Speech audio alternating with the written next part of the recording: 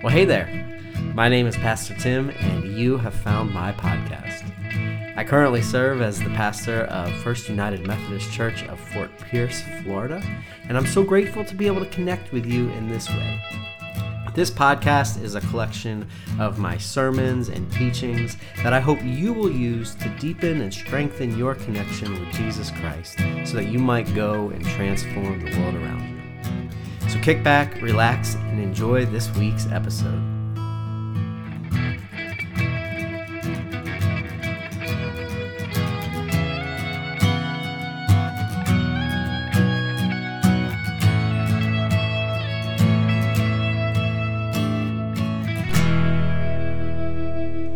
Good morning. If you don't know, my name's Tim, and I'm the pastor here, and it's good to be in worship with you guys today. If you hung with me for like the past 2 weeks, as I've really just bulldozed through the book of Genesis, congrats. You hung. I'm proud of you. So today we're going to pick up like right where the story left off. So if you remember, God called one family from among all of the nations of the world to be his covenant partners in blessing the rest of the world. And that family is the family of Abraham, and they end up living down in the land of Egypt because one of its members, a man named Joseph, had become a really important person there and had basically saved Egypt and the rest of the ancient Near East from suffering under a 7-year famine. And so the very next book of the Bible is a book called Exodus, and it picks up right where that left off, and it starts out like this. This is Exodus 1:1. It says, "These are the names of the sons of Israel who came to Egypt with Jacob, each with his household. Reuben, Simeon, Levi, and Judah, Issachar, Zebulun, and Benjamin, Dan and Naphtali, Gad, and Asher. And the total number of people born to Jacob was 70. Now Joseph was already in Egypt. Then Joseph died and all his brothers and that whole generation. But the Israelites were fruitful and prolific, and they multiplied and grew exceedingly strong, so that the land was filled with them." And this is sounding like, this is pretty good, What's happened is 400 years have passed, and this family of 70 people has become a numerous people. They were fruitful and they multiplied, just as God had commanded all people to do way back in the Garden of Eden. You may remember this from a few weeks ago. God says this. It says, "God blessed them, and God said to them, 'Be fruitful and multiply. Fill the earth and subdue it, and have dominion over the fish of the sea and over the birds of the air and over every living thing that moves upon the earth.'" And so the Israelites are, they're living this thing out. They're doing a good job. They're living out this mandate given to all of humanity by God at the beginning. And God is doing what God does, living into the promise that he had made to Abraham, which we talked about last week in Genesis 17, where he basically says to Abraham, like, hey, I'm going to make your offspring so numerous that you won't even be able to count them. They're going to exceed all of your wildest dreams. And so that's really just the setup of what's to come. These chosen people of God are living out that theme of creation that we first talked about. And God is living out the theme of covenant, which we talked about last week. And everything seems to be going pretty okay. But what happens next is certainly not going to be okay. And you might know where this story goes. But the book of Exodus continues on. It says, "Now a new king arose over Egypt who did not know Joseph. And he said to his people, 'Look, the Israelite people are more numerous and more powerful than we. Come, let us deal shrewdly with them, or they will increase, and in the event of war, join our enemies and fight against us and escape from the land.' Therefore, they set taskmasters over them to oppress them with forced labor. They built supply cities, Pithom and Ramses, for Pharaoh. But the more that they were oppressed, the more they multiplied and spread, so that the Egyptians came to dread the Israelites." And so what happens is there's a new king of Egypt, a man simply referred to as Pharaoh. And he comes to power, and what he is he's afraid that these foreigners that are living in his land, in his country of Egypt, he's afraid that their loyalty isn't ultimately to Egypt. And he's right. Their loyalty is to the God of Israel. But what he does because of this is he enacts like a state-sponsored oppression of them. He enslaves them and creates kind of this general hatred of the Hebrew people amongst the public of Egypt. And this is kind of just a moment where every time I read this, I think that we just need to pause. And we just need to take a look at this reality, because this is a theme that has repeated itself in one way or another throughout like all of history.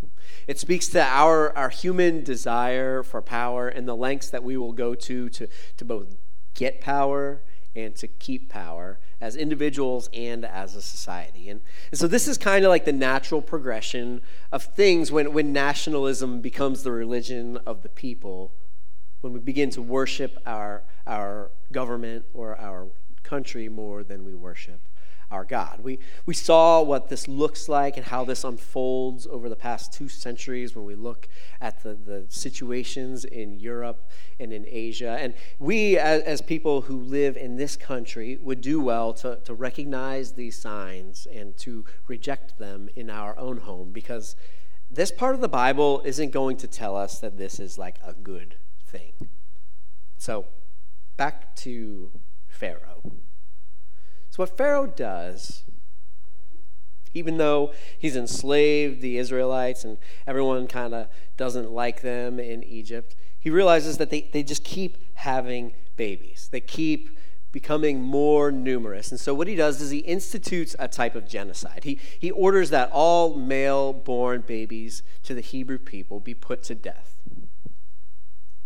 And one mother has her baby and she hides it. And in a desperate act, she puts him in a small raft and floats him down the Nile River, where none other than Pharaoh's own daughter finds him and adopts him.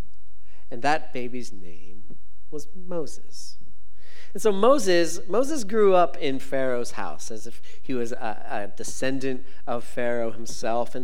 But when Moses grew up and he went out and he saw the oppression of the Hebrew people, his people, he became angered. He saw a guard beating some of the slaves, and out of anger he strikes him and kills him, and then he realizes, like, oh no, this isn't going to go well for me. And so he flees into the wilderness to a land called Midian. And of course, Pharaoh finds out what Moses has done and kind of puts like a bounty on his head. He's intent on killing Moses. And so Moses stays gone for a long time. And while Moses is gone, like, things do not get any better for the Hebrew slaves. But things are about to change. And it begins here with these words at the end of Exodus chapter 2. And so it says, after a long time, the king of Egypt died, and the Israelites groaned under their slavery, and they cried out. And out of the slavery, their cry for help rose up to God. And God heard their groaning, and God remembered his covenant with Abraham, Isaac, and Jacob. And God looked upon the Israelites, and God took notice of them. And so Pharaoh dies, which means there's going to be a new Pharaoh, which isn't really good news because the new Pharaoh is even worse than the last Pharaoh. But more importantly than that, this is really the good news. This is the turning point in the text, even though there's a lot to plod through next. This is really the central idea that I want you to hold on to, like, for the rest of the sermon and also for the rest of your lives. And that point is, God hears the cry of these oppressed people whom he has a covenant with. It says that he hears their cries and he remembers, which really means to call to the forefront of his mind, because, like, God doesn't forget stuff. So he pulls to the forefront of his mind this covenant that he had made with Abraham, with Isaac, and with Jacob, that whole thing that we talked about last week. And then he sees them And it says that he took notice of them. And that the word in Hebrew simply says that he knew them, which is a Hebrew idea of having an intimate relationship with them. In this case, it really means that God drew near to them. God felt their pain, that he empathized with them. And because God has this experience with his people, he sees that they are in dire need of redemption from their slavery. God remembers that he had promised them that they will possess the land of Canaan, and so he decides that it's time now to lead these people out of Egypt and into the promised land. And so he approaches Moses, who's hiding, through a burning bush, and among other things, he says this to him. He says, "And then the Lord said, I have observed the misery of my people who are in Egypt. I have heard their cry on account of their taskmasters. Indeed, I know their sufferings, and I have come down to deliver them from the Egyptians, and to bring them up out of that land to a good and broad land, a land flowing with milk and honey, the country of the Canaanites, the Hittites, the Amorites, the Perizzites, the Hivites, and the Jebusites. You see, the cry of the Israelites has now come to me, and I have also seen how the Egyptians oppress them. So come, I will send you to Pharaoh to bring my people, the Israelites, out of Egypt." And Moses is like, "No thanks." Hard pass. Not gonna do it. I'm not your guy. The people, they don't even know me, man. I grew up in the palace. Like, why would they listen to me? Pharaoh, he wants me dead. I'm not going there, dude. And God's like, "No, man, it's cool. Hear me out. Just tell them that Yahweh sent you. It'll be fine." And Moses is like, "No way, man. No way. I'm not good with words. I'm just not a good public speaker. People won't listen to me." So finally, like, back and forth. God is finally like, "Listen, I'm going to send your brother Aaron with you. He's a great talker. He's going to say the words. You just do the miraculous things that I am going to allow you and empower you to do, and everything is going to go according to plan. It's going to be fine." And so I guess Moses just finally got tired of arguing with God or whatever. But he complies, and he heads back to Egypt. He meets up with the leaders of the Hebrews and his brother Aaron. And he does some miraculous things that God has shown him and empowered him to do. And then he and his brother, they decide, like, hey, that went actually pretty well. Like, why don't we go on off and talk to Pharaoh? You know, God said, "Tell them Yahweh sent me." I told the Hebrew people, and they were like, okay, they believe me. So let's see what happens next. And so Moses and Aaron, they go to Pharaoh, and they're like, "Hey, we need you to just give us a day off every week so that we can go and worship our God, Yahweh." And Pharaoh responds to them, and he says this. It says, "But Pharaoh said, 'Who is the Lord?'" which is our English translation of the name of God, Yahweh. So Pharaoh said, who is Yahweh, that I should heed him and let Israel go? I do not know Yahweh, and I will not let Israel go." And this kind of sets the stage for his really, really very real physical confrontation, but also a cosmic battle between Pharaoh and Yahweh, the God of Israel. You see, to Egypt, Pharaoh was a god. The people worshipped Pharaoh as like the all-powerful one. And so what happens next is really a battle between the God of the Hebrew people, Yahweh, and the God of the Egyptian people, Pharaoh. And it takes place in the form of plagues. And these plagues are structured in like a super interesting way, but what they really do is they dismantle all of the evil work that Pharaoh has been doing.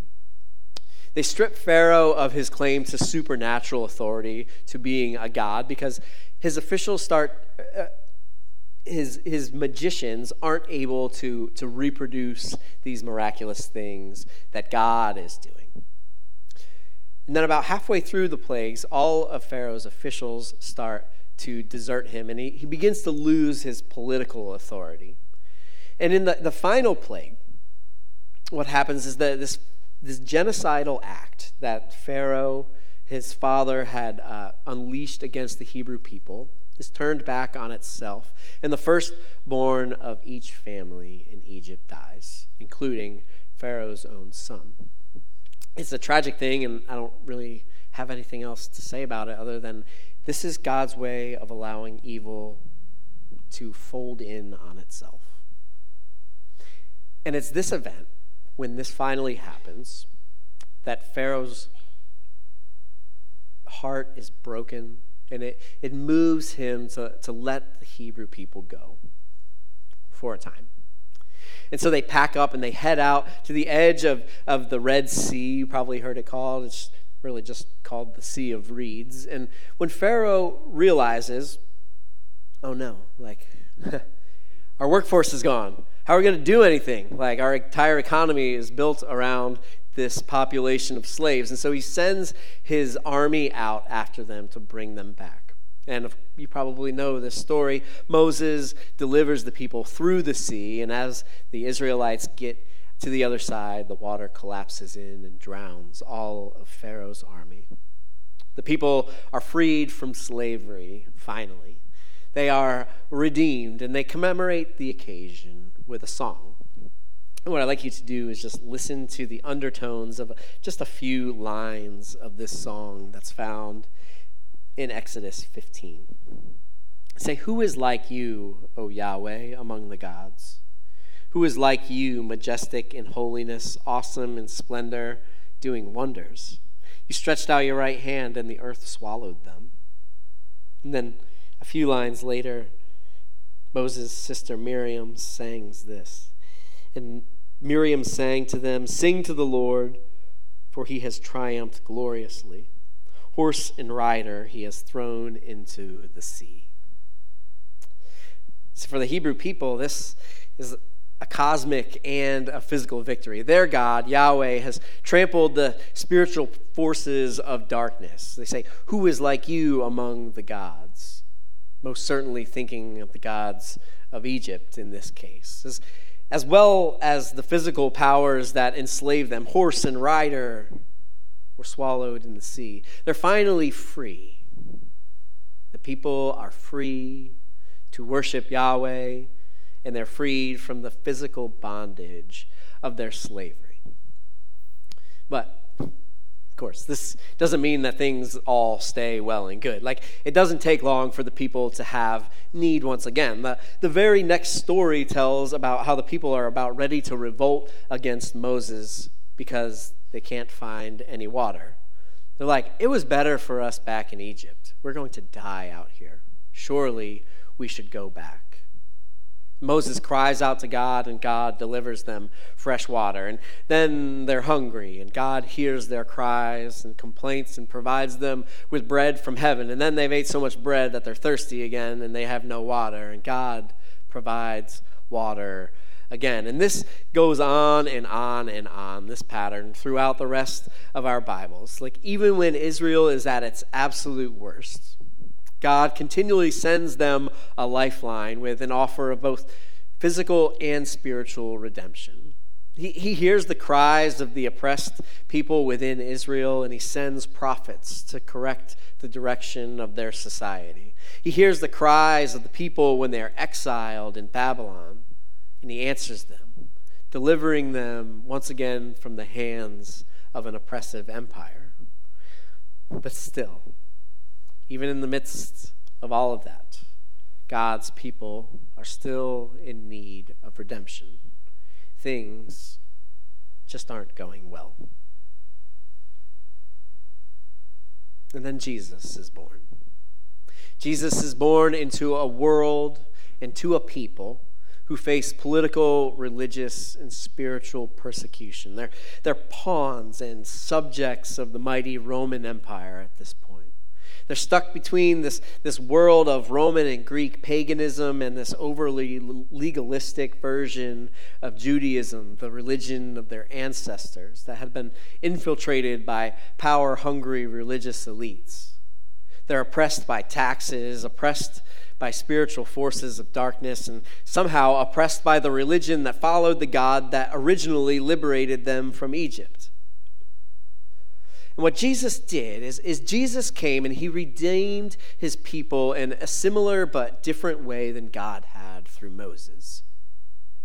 Jesus subverted the oppression of the religious elites by showing compassion and love to those whom they deemed unworthy. Samaritans, Canaanites, Romans, the poor, the sick, the lame, tax collectors, prostitutes, all found healing and comfort in the acts of Jesus. See, Jesus might not have led like a physical revolution or unleashed a flurry of plagues on Rome or Jerusalem, but what he did was he cast out demons. He flipped over tables in the temple court. He may not have led his people through a sea, but he led them to see their world differently and to see their place in it differently. He led them to see the kingdom of God. And in his final redemptive act, he took to the cross. And on the cross, the oppressive political, religious, and spiritual powers that ensnared God's people were all overturned. The guards who had pledged their lives to service of the God Emperor Caesar of Rome declared at the foot of the cross, surely this man was God's son. The veil inside of the temple that served to separate God's presence from God's people was torn in half. Evil's power was overturned as death was rendered powerless through the resurrection of Jesus from the dead. See, Jesus' mission was to come into this world and to redeem it. His work offers us new life. Redemption both from the spiritual death that we experience when we're apart from him, and real physical redemption from the mess and the consequences that we make when our attitudes, behaviors, and our sinfulness just cause us to hurt ourselves and hurt those around us. See, Jesus is the embodiment of God's redemptive activity, which continues on in our world today. But the crux of this whole discussion, it still lies in that pivotal text from the beginning of Exodus. That God heard the cries of the Israelites, and he remembered them, and he knew them. See, for us, Jesus comes to us, and he finds us because he truly hears our cries for help. He hears our audible cries, and he hears those still, silent cries from the bottoms of our heart. God hears them, and God feels them. And so if you've never cried out to God and said, like, God, help me, redeem me, I can't do this thing anymore without you, the invitation is open for you to make that move and to allow your life to change forever. I want you to understand and experience the life-changing power that Jesus can have. And I'm here for you with that. But a big problem in our world, in our church and Christian world, is that sometimes some of us, we forget that God still listens. God still hears our cries long after God redeems us. We become like those Israelites who have felt and seen the redemptive power of God, but we find ourselves wandering out in the wilderness. Just like the Israelites said, like, hey, we want to go back. We want to go back to Egypt. Sometimes our situation and our lives, they deteriorate, and maybe we start to grumble. We start to look back at where we came from. Surely it was better. Surely it was easier. Surely I had more money before I started following Jesus. Surely it was easier to just walk past those who suffer without caring about them, without thinking about them for the rest of the day, without being bothered in the middle of the night, waking up and thinking about them. Surely life is easier if I don't have to navigate all these ethical boundaries as I go through my day every single day. Or maybe for you, it's just, you just forgot that God still really cares. That God isn't like a once and done kind of redeemer. But God is and does continue to redeem us. God shows up. And sometimes what it takes for us to realize this is for us to just drop the act. Drop the I've got this all figured out attitude and just cry out to God. Just yell at God for the mess that you found yourself in. Realize that you don't got this. You can't handle this all on your own. And just let God in that moment know you. Let God come alongside of you. I can't promise you that all of your earthly struggles will end, because that's just not what the gospel is about. But I can promise you that the God you cry out to knows. Because Jesus knows what it's like to be rejected. Jesus knows what it's like to be betrayed. Jesus knows what it's like to be hungry, to be tired, to be lonely, to be disparaged, to be despised, to be beaten, to be accused, to be laughed all the way into the grave. We worship a God who knows you. He knows you by name, and he knows you by pain. So the invitation is to just cry out. Just reach out. Know that you have not been redeemed and abandoned, but rather you have been redeemed and brought into the greatest love that the world has ever known. And know that being brought into that love, know in the very depths of your soul that when you cry out to God, God shows up. So let's pray. God, we thank you that you're a God who shows up. You don't just leave us here to muddle around in our mess. That you are actively seeking a redeeming relationship with each and every one of us. And it doesn't end at the first time that we reach out to you, but it's a relationship that continues on for all of our lives. God, we thank you for just the witness of that we find in Scripture, that when Adam and Eve ate from the tree, you showed up looking for them. When Cain killed his brother Abel, you showed up looking for him. God, you showed up for Noah, and you showed up for Abraham, Isaac, and Jacob. And God, you showed up and you redeemed your people Israel. And God, we just thank you that you didn't stop there. And you saw that this world still had need. And so that you showed up here in our world as a baby lying in a manger. A baby who, as it would turn out, would find refuge from Israel down in Egypt.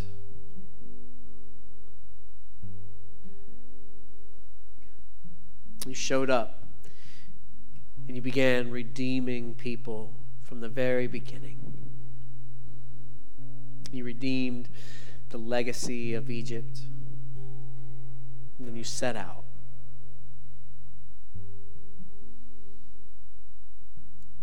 You redeemed the disciples and all those who came in contact with.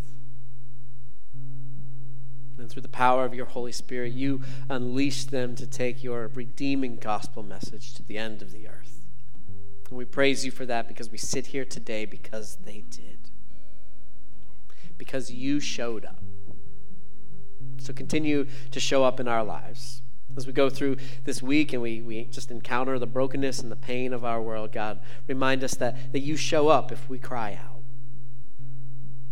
Let us be a people that doesn't suffer in silence, thinking that we've got this. Help us to lift up our voices to you on behalf of ourselves and on behalf of those who haven't yet found their voice. Show us how to be your people and how to be your church. God, we love you. And it's in the name of Jesus we pray. Amen.